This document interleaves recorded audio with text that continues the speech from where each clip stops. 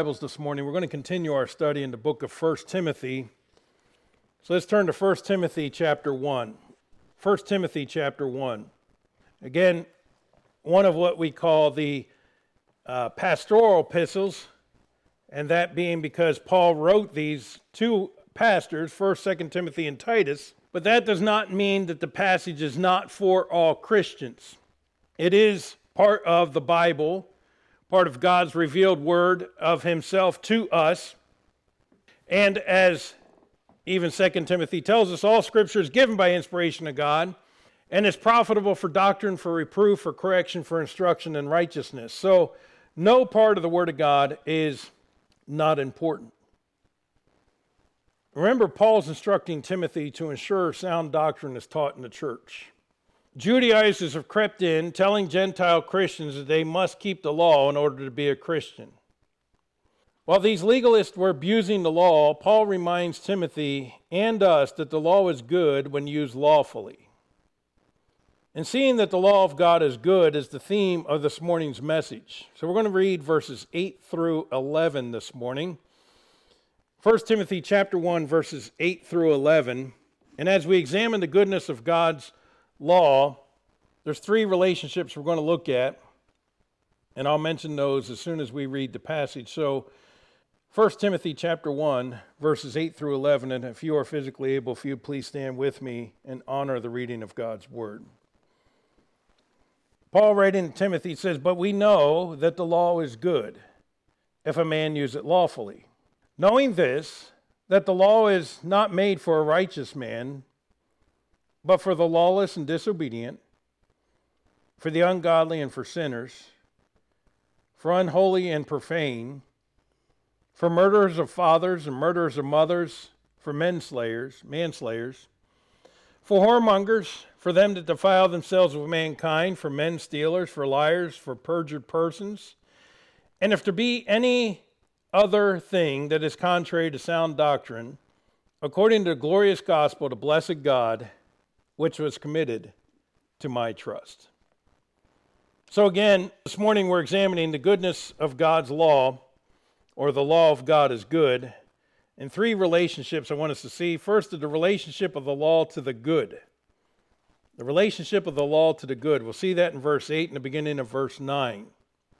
Then in the rest of verse 9 and in verse 10 will be our second point, which is the relationship to the godless. And then we're going to end with the relationship to the gospel, and we'll see that at the end of verse 10 and all of verse 11. You and I need to know the law is good if used lawfully. And so let's learn to use the law lawfully. Father, again, thank you for your goodness to us. Again, Lord, as we examine this passage, I pray for wisdom and your Holy Spirit's empowerment. And we'll thank you for it in Jesus' precious name. Amen. Thank you. You may be seated. But we know, Paul says. The word know is a Greek word oida that means to fully know or understand. It's not a coming to know or a getting to know or a knowing by experience, which is gnosko. And there's different words in the Greek language for know, but this is a full knowledge of. In other words, this stands as a fact that we know the law is good. Even our conscience tells us there is a law, does it not? Those that say there are no absolutes, which, by the way, in and of itself is an absolute statement, are showing that even in that there are still a law, if you will, written in our hearts, our conscience. Now, I said before, even the tribes, the cannibal tribes of the past, still had a law, even though it was a perverted law, a perverted system of good and bad. You know, we can eat the neighbor's tribe, but we don't eat from our own tribe. Okay, it's a real perverted system, but the idea still being is there's still a conscience that says there are certain things that are right and certain things that are wrong. There are absolutes in this world. There are certain things that are absolutely right and certain things that are absolutely wrong, and those come from God himself. What God has said is right, and what he said is wrong is wrong. You have to be at least that smart to be a preacher. But what God has said is good is good. We live in a world that calls evil good and good evil and has everything topsy-turvy from what it should be. But the law of God is good. It's not a changing law or a changing standard. We have today the teaching that we have your truth and my truth, that truth is subjective. Well, that's a real absurd way of looking at life, because there is objective law, is there not? I told you before, I had a man who was insisting, all's good, everything's good, and I said, okay, fine, then I'm going to come and I'm going to kill you and your family and steal everything you have. And he says, oh, that's not good. Well, of course it's not good, because everybody does have absolutes of what is right and wrong, and those are established by God himself. It's not something that's changing, not something that's good for you or good for me. And that's what I tried to convince him. I said, well, it's good for me. I think it's a good idea. He goes, yeah, but it's not good for me. I said, okay, so if it's not good for you but good for me, then how do we know which one's right? You see, when people want to argue that there are no absolutes, you got to bring them down to somewhere where they say, well, then there must be an absolute. This is definitely good or definitely not good. But it says the law is good or proper and fitting when used lawfully or properly. Paul writes in Romans 7:12, he says, wherefore the law is holy, and the commandment holy, and just, and good. You see, now when we think of the Old Testament law, God gave many laws to the Jews. Matter of fact, I think it was 614, if I remember correctly, different laws that God gave. And many of those laws dealt with the Jewish everyday life. But everything in the law was to point to God. Many of the laws they had were different than what their neighbors, the Gentiles, were doing. Now, as we look at many of the laws, we find now through modern science that a lot of the laws were actually just very good and healthy for the people. Now, God already knew that, did he not? But his purpose was distinguishing them from those around them, and everything pointing to God and all their dealings. The problem is that the Jewish leaders had added to God's law, making it a burden to the Jews. They had taken what God had written, and they said, okay, here's how it should be applied. And they made it so difficult, so hard, that nobody could possibly follow all these things that they added to what God had originally said. They were making the law a burden. Instead of pointing to God, it was making it a burden from God. But is that not how Satan tries to pervert things? By the way, legalists still do the same thing. There are those that still have these lists of do's and don'ts. You want to be a good Christian? Here's your list of do's and don'ts. Now, are there certain things Christians should do and certain things Christians should not do? Yes. But to sit there and demand from somebody, do this list and now you're spiritual, is false. Because there are people who will follow all the legalistic laws and still be no closer to God than what they were before.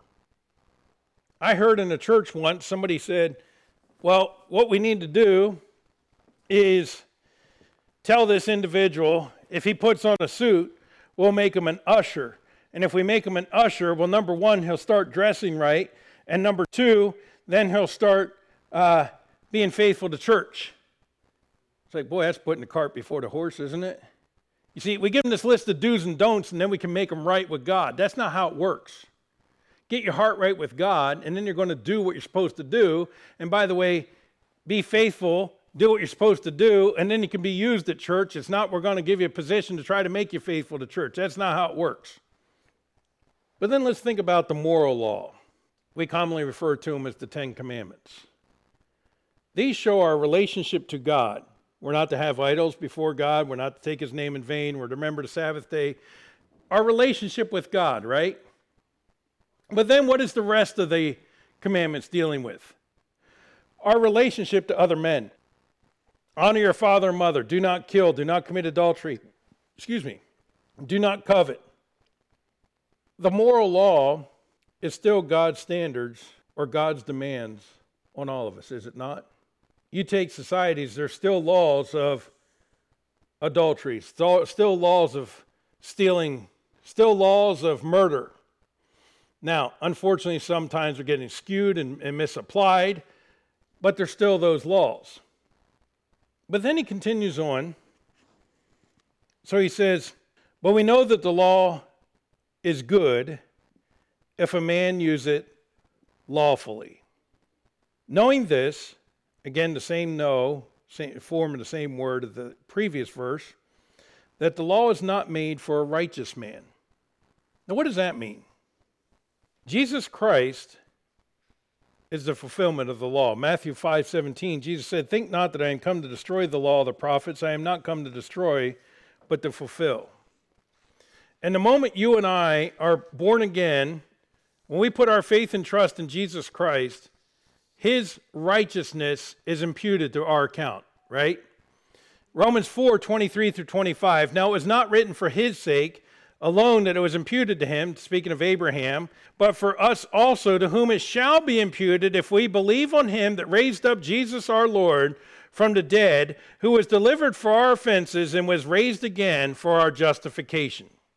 So when I receive Jesus Christ, God sees me as righteous as Jesus Christ, because his righteousness has been imputed unto my account.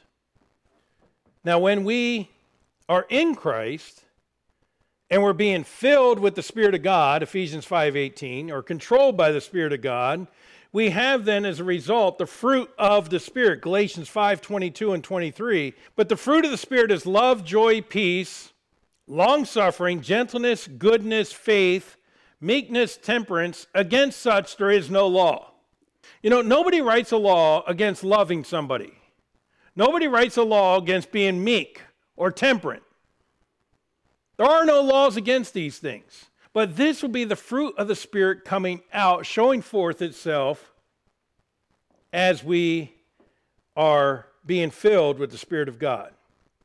So again, the verse saying, knowing this, that the law is not made for a righteous man, I believe there's a twofold application of this. First of all, then in Christ, we are dead to the law, therefore freed from the bondage of the law in Christ.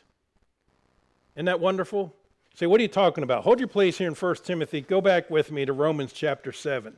Romans chapter 7. And Paul explains this in the 7th chapter of Romans, a book that lays out such a legal argument of our justification. Romans chapter 7 and verse 1, Paul writes, know ye not, brethren, for I speak to them that know the law, how that the law hath dominion over a man as long as he liveth. Okay, so you are under the law as long as you are alive, right? That's what he says. For the woman which hath an husband is bound by the law to her husband so long as he liveth. But if the husband be dead, she is loosed from the law of her husband. So then, if while her husband liveth, she be married to another man, she should be called an adulteress. But if her husband be dead, she is free from that law, so that she is no adulteress, though she be married to another man.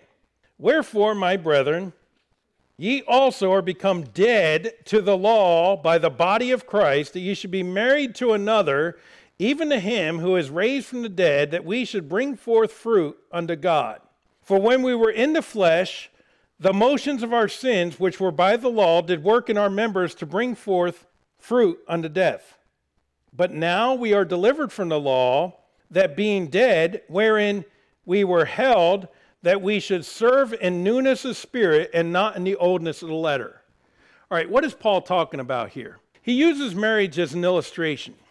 When Susan and I took our vows, our commitment, our covenant, our oath, if you will, to one another, standing in 1995 before God and all those witnesses, we said, till death us do part, which I had a hard time getting out that day. But that's neither here nor there. Came out like to us part. I couldn't say it right. But anyhow, God knew what I meant, and so did all the people there. I am bound by the law to her till one of us dies. Okay? Now, This is what Paul is saying. You and I, as long as we are alive, are bound to the law. The law can't die. But I, in Christ, did die. Thereby, okay, so, as long as Susan and I are married, she can't marry another. But if I die, she's free to marry again, right? So, if you take the law as the husband, the law can't die. But we in Christ are dead to sin. That's what chapter 6 is about, right? In Romans.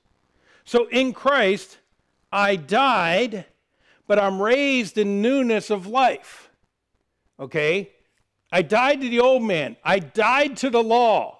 I am no longer bound by the law. Now I am free to remarry, if you will. And what does the Bible call us? The bride of Christ. I have a new husband in Christ. Does that make sense? That is the illustration Paul is given here in Romans chapter 7.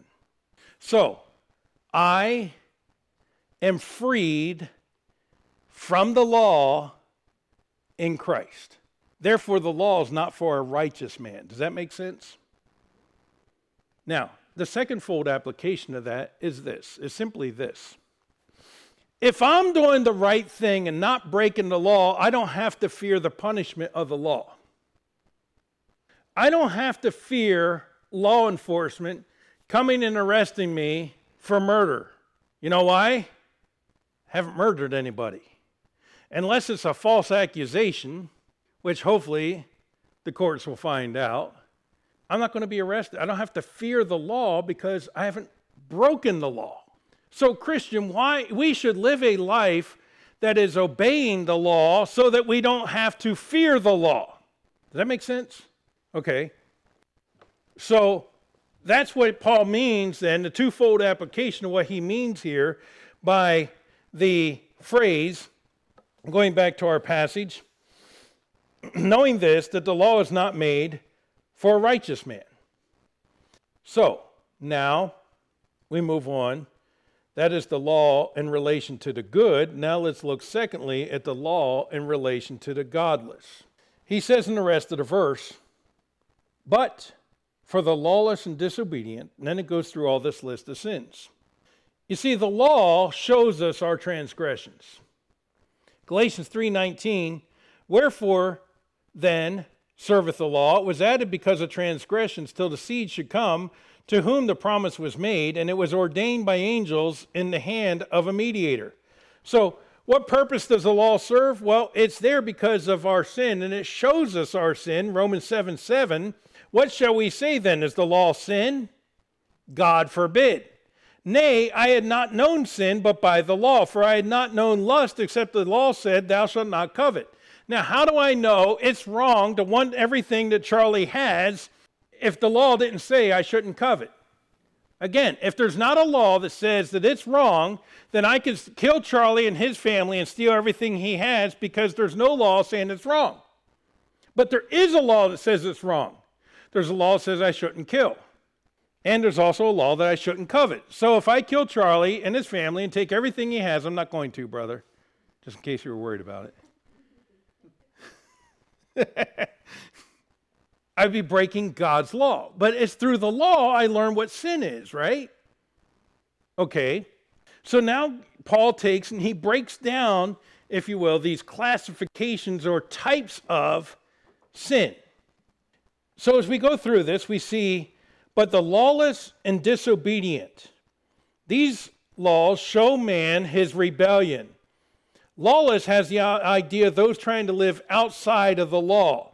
Disobedient are ones that will not be subject to rule, the rebellious in heart. And so does the law not show us our own rebellion in our hearts? Show us how lawless sometimes we can be? Well, that's who the law is for. Now, I'm glad again that once we're saved, we have the righteousness of Christ imputed to us. But then the law also shows man his godlessness. It says, and for the ungodly and for sinners.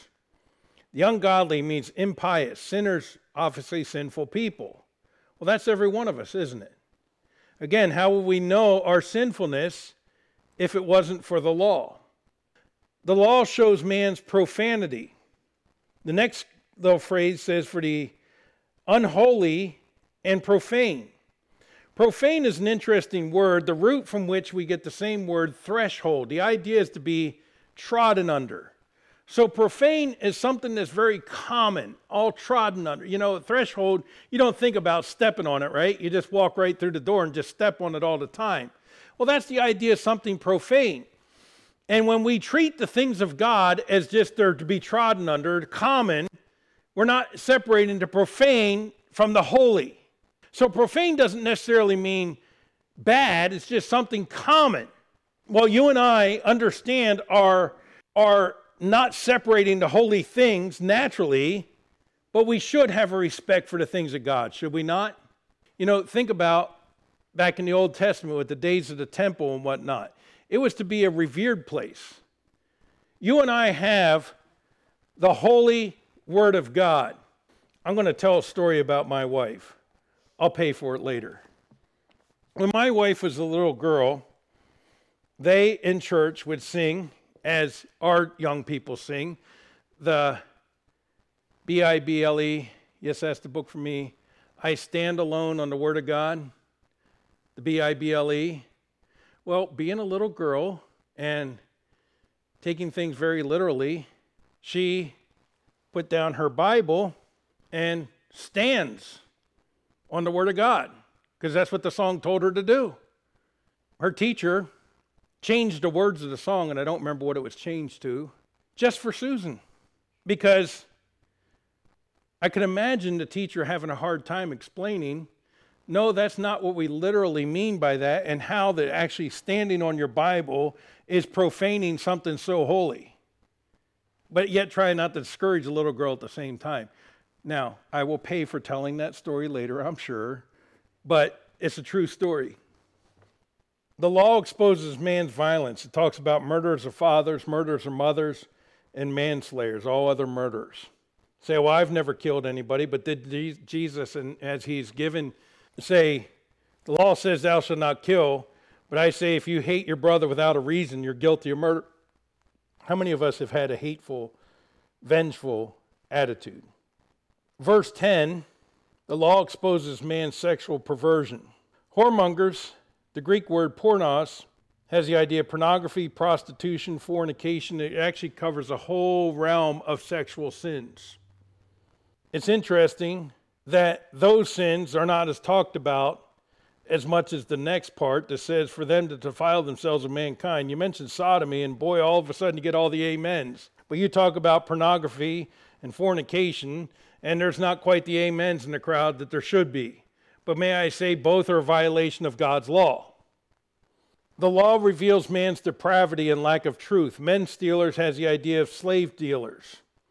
Liars, that's pretty self-explanatory, anything against God's truth, and perjured persons. And then to wrap it up, Paul says, the end of verse 10, and if there be any other thing that is contrary to sound doctrine. Contrary has the idea of opposed, and sound, healthy. So can I say it this way? Anything opposed to healthy doctrine. So that's the law in relation to the godless. Now, let's look lastly at the law in relation to the gospel. So again, verse 10 ends with anything that is contrary to sound doctrine. Healthy doctrine comes from an unwavering commitment to the inerrant, infallible, authoritative Word of God. Where do we get our authority to speak truth? Where do we find truth? What is truth? The Word of God is truth. It is the ultimate, authoritative, inerrant, infallible Word of God. And you and I need to have an unwavering commitment to the Word of God.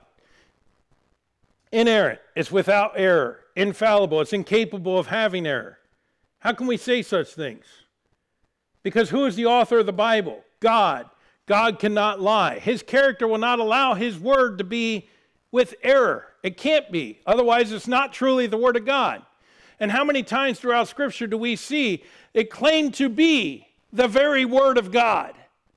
And so if you and I believe that, Christian, then you and I need to have an unwavering commitment to the Bible. And I emphasize this because so often Christians want to compromise and and capitulate to what the world wants to say is truth. But listen, there is only one truth, and that is God's truth. Awfully quiet. There should be an amen on that one. I'll say it again. There is only one truth, and that's God's truth. Thank you. All right, we're awake.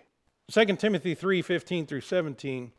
And that from a child, the Greek word brephos, from an infant, thou hast known the Holy Scriptures, which are able to make thee wise in the salvation through faith, which is in Christ Jesus. How would we know about salvation if it wasn't for the Word of God?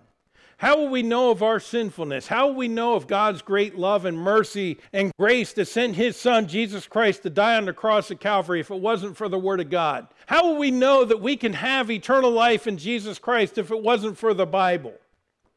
And then he says, all Scripture is given by inspiration of God. Those three English words are one Greek word, theopneustos. Theos being God, pneustos being breathed, literally meaning God breathed. Inspiration of God, that's exactly what it means. The Word of God is God breathed. It's not the words of men, but it's God breathed. And is profitable for doctrine. That's what we're talking about, sound doctrine. For reproof. See, doctrine is proper teaching. Reproof is showing me what's wrong, what's not right in my life. For correction, that's how to get it right. And for instruction in righteousness, how to stay right once I got it right. The Bible does all those things for me, that the man of God may be perfect. The word perfect there has the idea of mature, not an immature, not wavering with every slight of doctrine, not compromising, not just going with whatever said, but being able to stand on the truth and know the truth. Thoroughly furnished. The word's not thoroughly furnished, just thoroughly furnished, all the way through, completely furnished, having all the equipment you need in order to do what? Unto all good works. Understand something. God has provided everything you need to do the work that He's called you to. God is not like the United States Marine Corps that will give you broken equipment and tell you deal with it and suck it up. And you have to learn how to improvise, adapt, and overcome, right? I am glad in God's army, He has properly equipped us with everything we need in order to serve Him. We are thoroughly furnished. It's complete. It's 100% all the way thoroughly done. The armor of God given to us in Ephesians chapter 6. He gives us every piece we need in order to fight the spiritual warfare that we are engaged in. He's given us His grace. He's given us His power. He's given us the indwelling Holy Spirit. We are completely equipped with everything we need to serve God. Christian, I want that to sink in. You are completely equipped with everything you need in order to serve God. And so when you say, I can't witness, I can't do that, I can't do this. Listen, God has provided the equipment. God has provided what you need. You need to learn to put the whole armor on and get into battle. You need to put on what God has given you. You need to live every day in His strength and His power and having the Holy Spirit of God controlling you. And that is the only way it can be done. But He's provided it. It's there. It's readily available for you. And so, Christian, when we see, and I thank God we do have some strong Christians in this church, but Christianity as a whole, I believe in our day, has become very weak because we have not learned that God has equipped us with what we need to serve Him. The authoritative, inerrant, infallible Word of God. The Bible is to be our sole authority of all faith and practice. You see, Paul warned Timothy that there would be coming a time, he says, for the time will come when they will not endure sound doctrine, but after their own lust shall heap to themselves teachers having itching ears. And we have a whole world today full of people who don't want to hear sound doctrine. They don't want to hear, thus saith the Lord. They don't want to hear that there are absolutes according to God's word. They don't want to hear about God's law. What they want to hear is, you're a good person. Go feel good. Go feel good about yourself. Go do good, be good, feel good. And the crowds go wild with this type speech, do they not? But you hear it so often over and over and over again. And even from those that name the name of Christ, of God just wants you to be happy. You know, nowhere in Scripture does God say, my goal for your life is your happiness.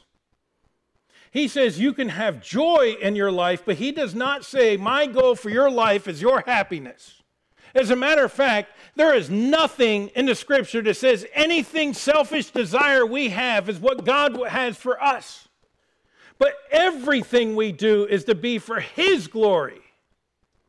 Yes, we live in this time Paul talked about. They don't endure sound doctrine, but they want teachers having itching ears. Listen, we have all the more responsibility today of preaching and teaching sound doctrine. So healthy doctrine comes from an unwavering commitment to the inerrant, infallible, authoritative Word of God. But the law is also a schoolmaster that points us to Christ. Again, go back to verse 8. But we know this, that the law is good if a man use it lawfully. Galatians chapter 3 and verse 24, wherefore the law was our schoolmaster to bring us unto Christ that we might be justified by faith. So use the law lawfully in sharing the gospel. Now, I've shared with you before, one of the ways in which you can do this is part of the problem we face today is everybody thinks they're innately good, right? Hallmark teaches you that. Everybody's good. All you got to do is follow your heart. There's a little bit of good in everybody. I don't understand how people can even possibly think that. Well, I never saw them doing that because they were just a good person. The Bible says our heart is deceitful and desperately wicked. So from my understanding of Scripture, then everybody is wicked, not good. Now, using the law lawfully. The problem is many see themselves as good, not wicked. Did not even Jesus have people come to him and say, Master, what must I do to be saved? And he starts naming different things of the law. Oh, I've done all those since my youth. The rich man, and he says, well, go sell everything you have and give it to the poor and follow me. And he walks away sad. Why? Because he was covetous and he wouldn't give up his stuff. And Jesus was pointing, no, you don't keep all the law. You have sin in your life. But the man walked away sad because he wanted to keep his things and wasn't willing to sell them. So therein is a way in which we can use the law because most people think they're innately good. You can use the law to show them how sinful they really are. For instance, who haven't I picked on? I don't know. I won't pick on anybody. If I were to go to somebody and just ask them who says, I'm a good person, I'm going to get to heaven by my good works. Okay. Let's look at what God has to say about that. God says that we're not to steal. Have you ever taken anything that doesn't belong to you, no matter how small and insignificant it is? Most people are going to admit, yes, I have. Then you ask, what does that make you? A thief. Then you can ask them, have you ever used God's name in vain? Many people admit, yes, I have. God says you're not to take his name in vain, so that makes you a blasphemer.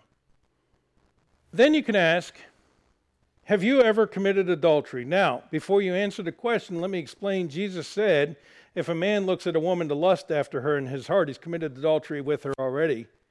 Have you then ever committed adultery? Most would have to admit, by that definition, yes, I have. That makes you an adulterer. So, there's three, and you could say, so by your own admission, you're already a thieving, blasphemer, adulterer. You could ask more if you would like. Do you understand how using the law lawfully will help somebody see their own sin? Because many times before they see their need for Christ, they need to see how sinful and wicked they are. Using the law lawfully will help me show them how sinful and wicked they really are. Does that make sense? Now I can show them. Now, and you could ask them about lying. You could ask them about if you ever hated somebody because God says that equates to murder. So you can go through all these and you can have them being a lying, thieving, murderous, adulterer, blasphemer, God, all these things, and say that doesn't put you in very good standing now, does it? You see, now you use the law lawfully to show them how sinful they are. Now they're ready to hear the good news of Jesus Christ will save. Now you can tell them, see, you're actually not good enough to get into heaven, but Jesus Christ died for you. That, my friend, is how you and I today still can use the law lawfully. And should use the law lawfully. Now, I believe in this passage it is referring to God's law, but can I expand the application also to all of man's law? Using law lawfully, again, still requires absolutes, does it not? You know, we have these lawyers and whatnot that try to twist the law, and as Josh and I have discussed many times, it seems like, you try to write an ordinance for the city, and it seems like it's really going to be a good law. Then you send it to the lawyers who change all the verbiage so it says absolutely nothing. And that's very frustrating at times. But the law used lawfully is a good thing. I'll give you for instance of that. We had, just several years ago, our governor make a declaration by executive order that churches should not be meeting, right? But we have a law that trumps the executive order called the First Amendment of the United States that says that we are allowed to practice our and to meet peacefully and to have freedom of worship and freedom of man, my brain's going dead. Anyhow, we have the right to be here, meet. Thank you. Or freedom of speech and whatnot. But anyhow, it's all there contained in the First Amendment, which trumps the governor's executive order. And so saying, thank you very much, Mr. Governor, for your executive order, but we have a higher law that says we can meet. And by the way, even above that, God, who said not to forsake the assembling of ourselves together, using the law lawfully, we're able to say, yes, we can still meet. And, by the way, we're able to take him to court. Now, we started meeting before the court decision, but we're able to take him to court and to prove to him that he was unlawful in what he said, and using the law lawfully, won the court case, and he had to back down on that decision. Law is really important, is it not? And using it lawfully is extremely important, is it not? So, Christian, you and I need to understand the law of God is good. And you and I need to use it lawfully and not be, if you will, abusers of God's law. Now, let me apply this again to the passage. What is happening here that Paul is dealing with Timothy? The Judaizers are coming into the churches and saying, you Gentiles are not truly born again because you've not been circumcised. You're not meeting on the Sabbath. You're not doing this. You're not doing that. And until you do all these things, you're not truly a born again child of God. Adding on to them things that God never required because the law is fulfilled in Jesus Christ, and they are abusing the law, not using it lawfully, getting Christians all confused and whatnot. And Paul says, no, the law is good when used lawfully. What they're doing is not lawful use of the law, but rather this is how it's to be used. And part of it is exactly what I just told you. Showing somebody their lost condition is a lawful use or a rightful use, a proper use of the law. Why? Because does the Bible itself not even say that the law is a schoolmaster to bring us unto Christ? Well, if that's what the Word of God says about the law, then I should use the law to point to Jesus Christ, who is the fulfillment of the law, right? Now let's continue. We'll be wrapping it up here just in a moment. According to the glorious gospel of the blessed God, which was committed to my trust. Paul wraps it all up then with a few things. The gospel is the glorious message that all need to hear, because it is one's only hope of eternal life. Now, the law is insufficient to save, but it points to the one who can save them. And then, as he talks about the blessed God, which has the idea of worthy of praise, God is worthy of all praise. Revelation 5:12, saying with a loud voice, worthy is the Lamb that was slain to receive power and riches and wisdom and strength and honor and glory and blessing. And then in ending, We'll look at this last phrase. Paul says, which was committed to my trust. Paul was given the privilege of writing much of the New Testament. He was entrusted with the very words of God, explaining to us the gospel of Christ. But Paul taught Timothy, and now Timothy has the responsibility of preaching and teaching sound doctrine and preaching the gospel of Jesus Christ. And then Timothy is told to teach others. And then every generation in Christianity, they have been teaching others, and been teaching others, and been teaching others. And today I stand before you again teaching others. But once we have the information now that has been entrusted to us, what are you going to do with the truth that has now been entrusted to you?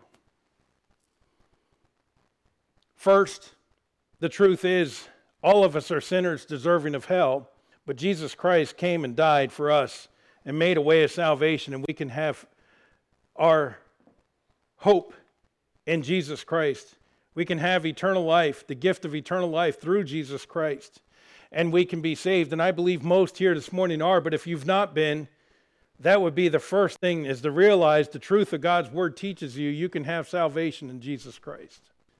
Now, Christian, those of us that have been trusted with sound doctrine, are we living according to the sound doctrine?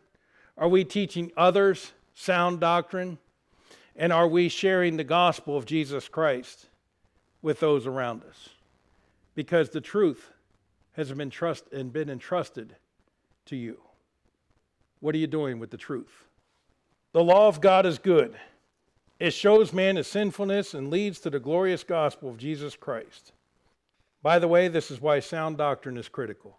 Because there's not many roads to heaven. There's only one way to heaven. There's not earn your way to heaven, but it's only through faith in Jesus Christ. And so we can share the pure, unadulterated truth of the Word of God that He loves and wants to save sinners. Let's bow for a word of prayer.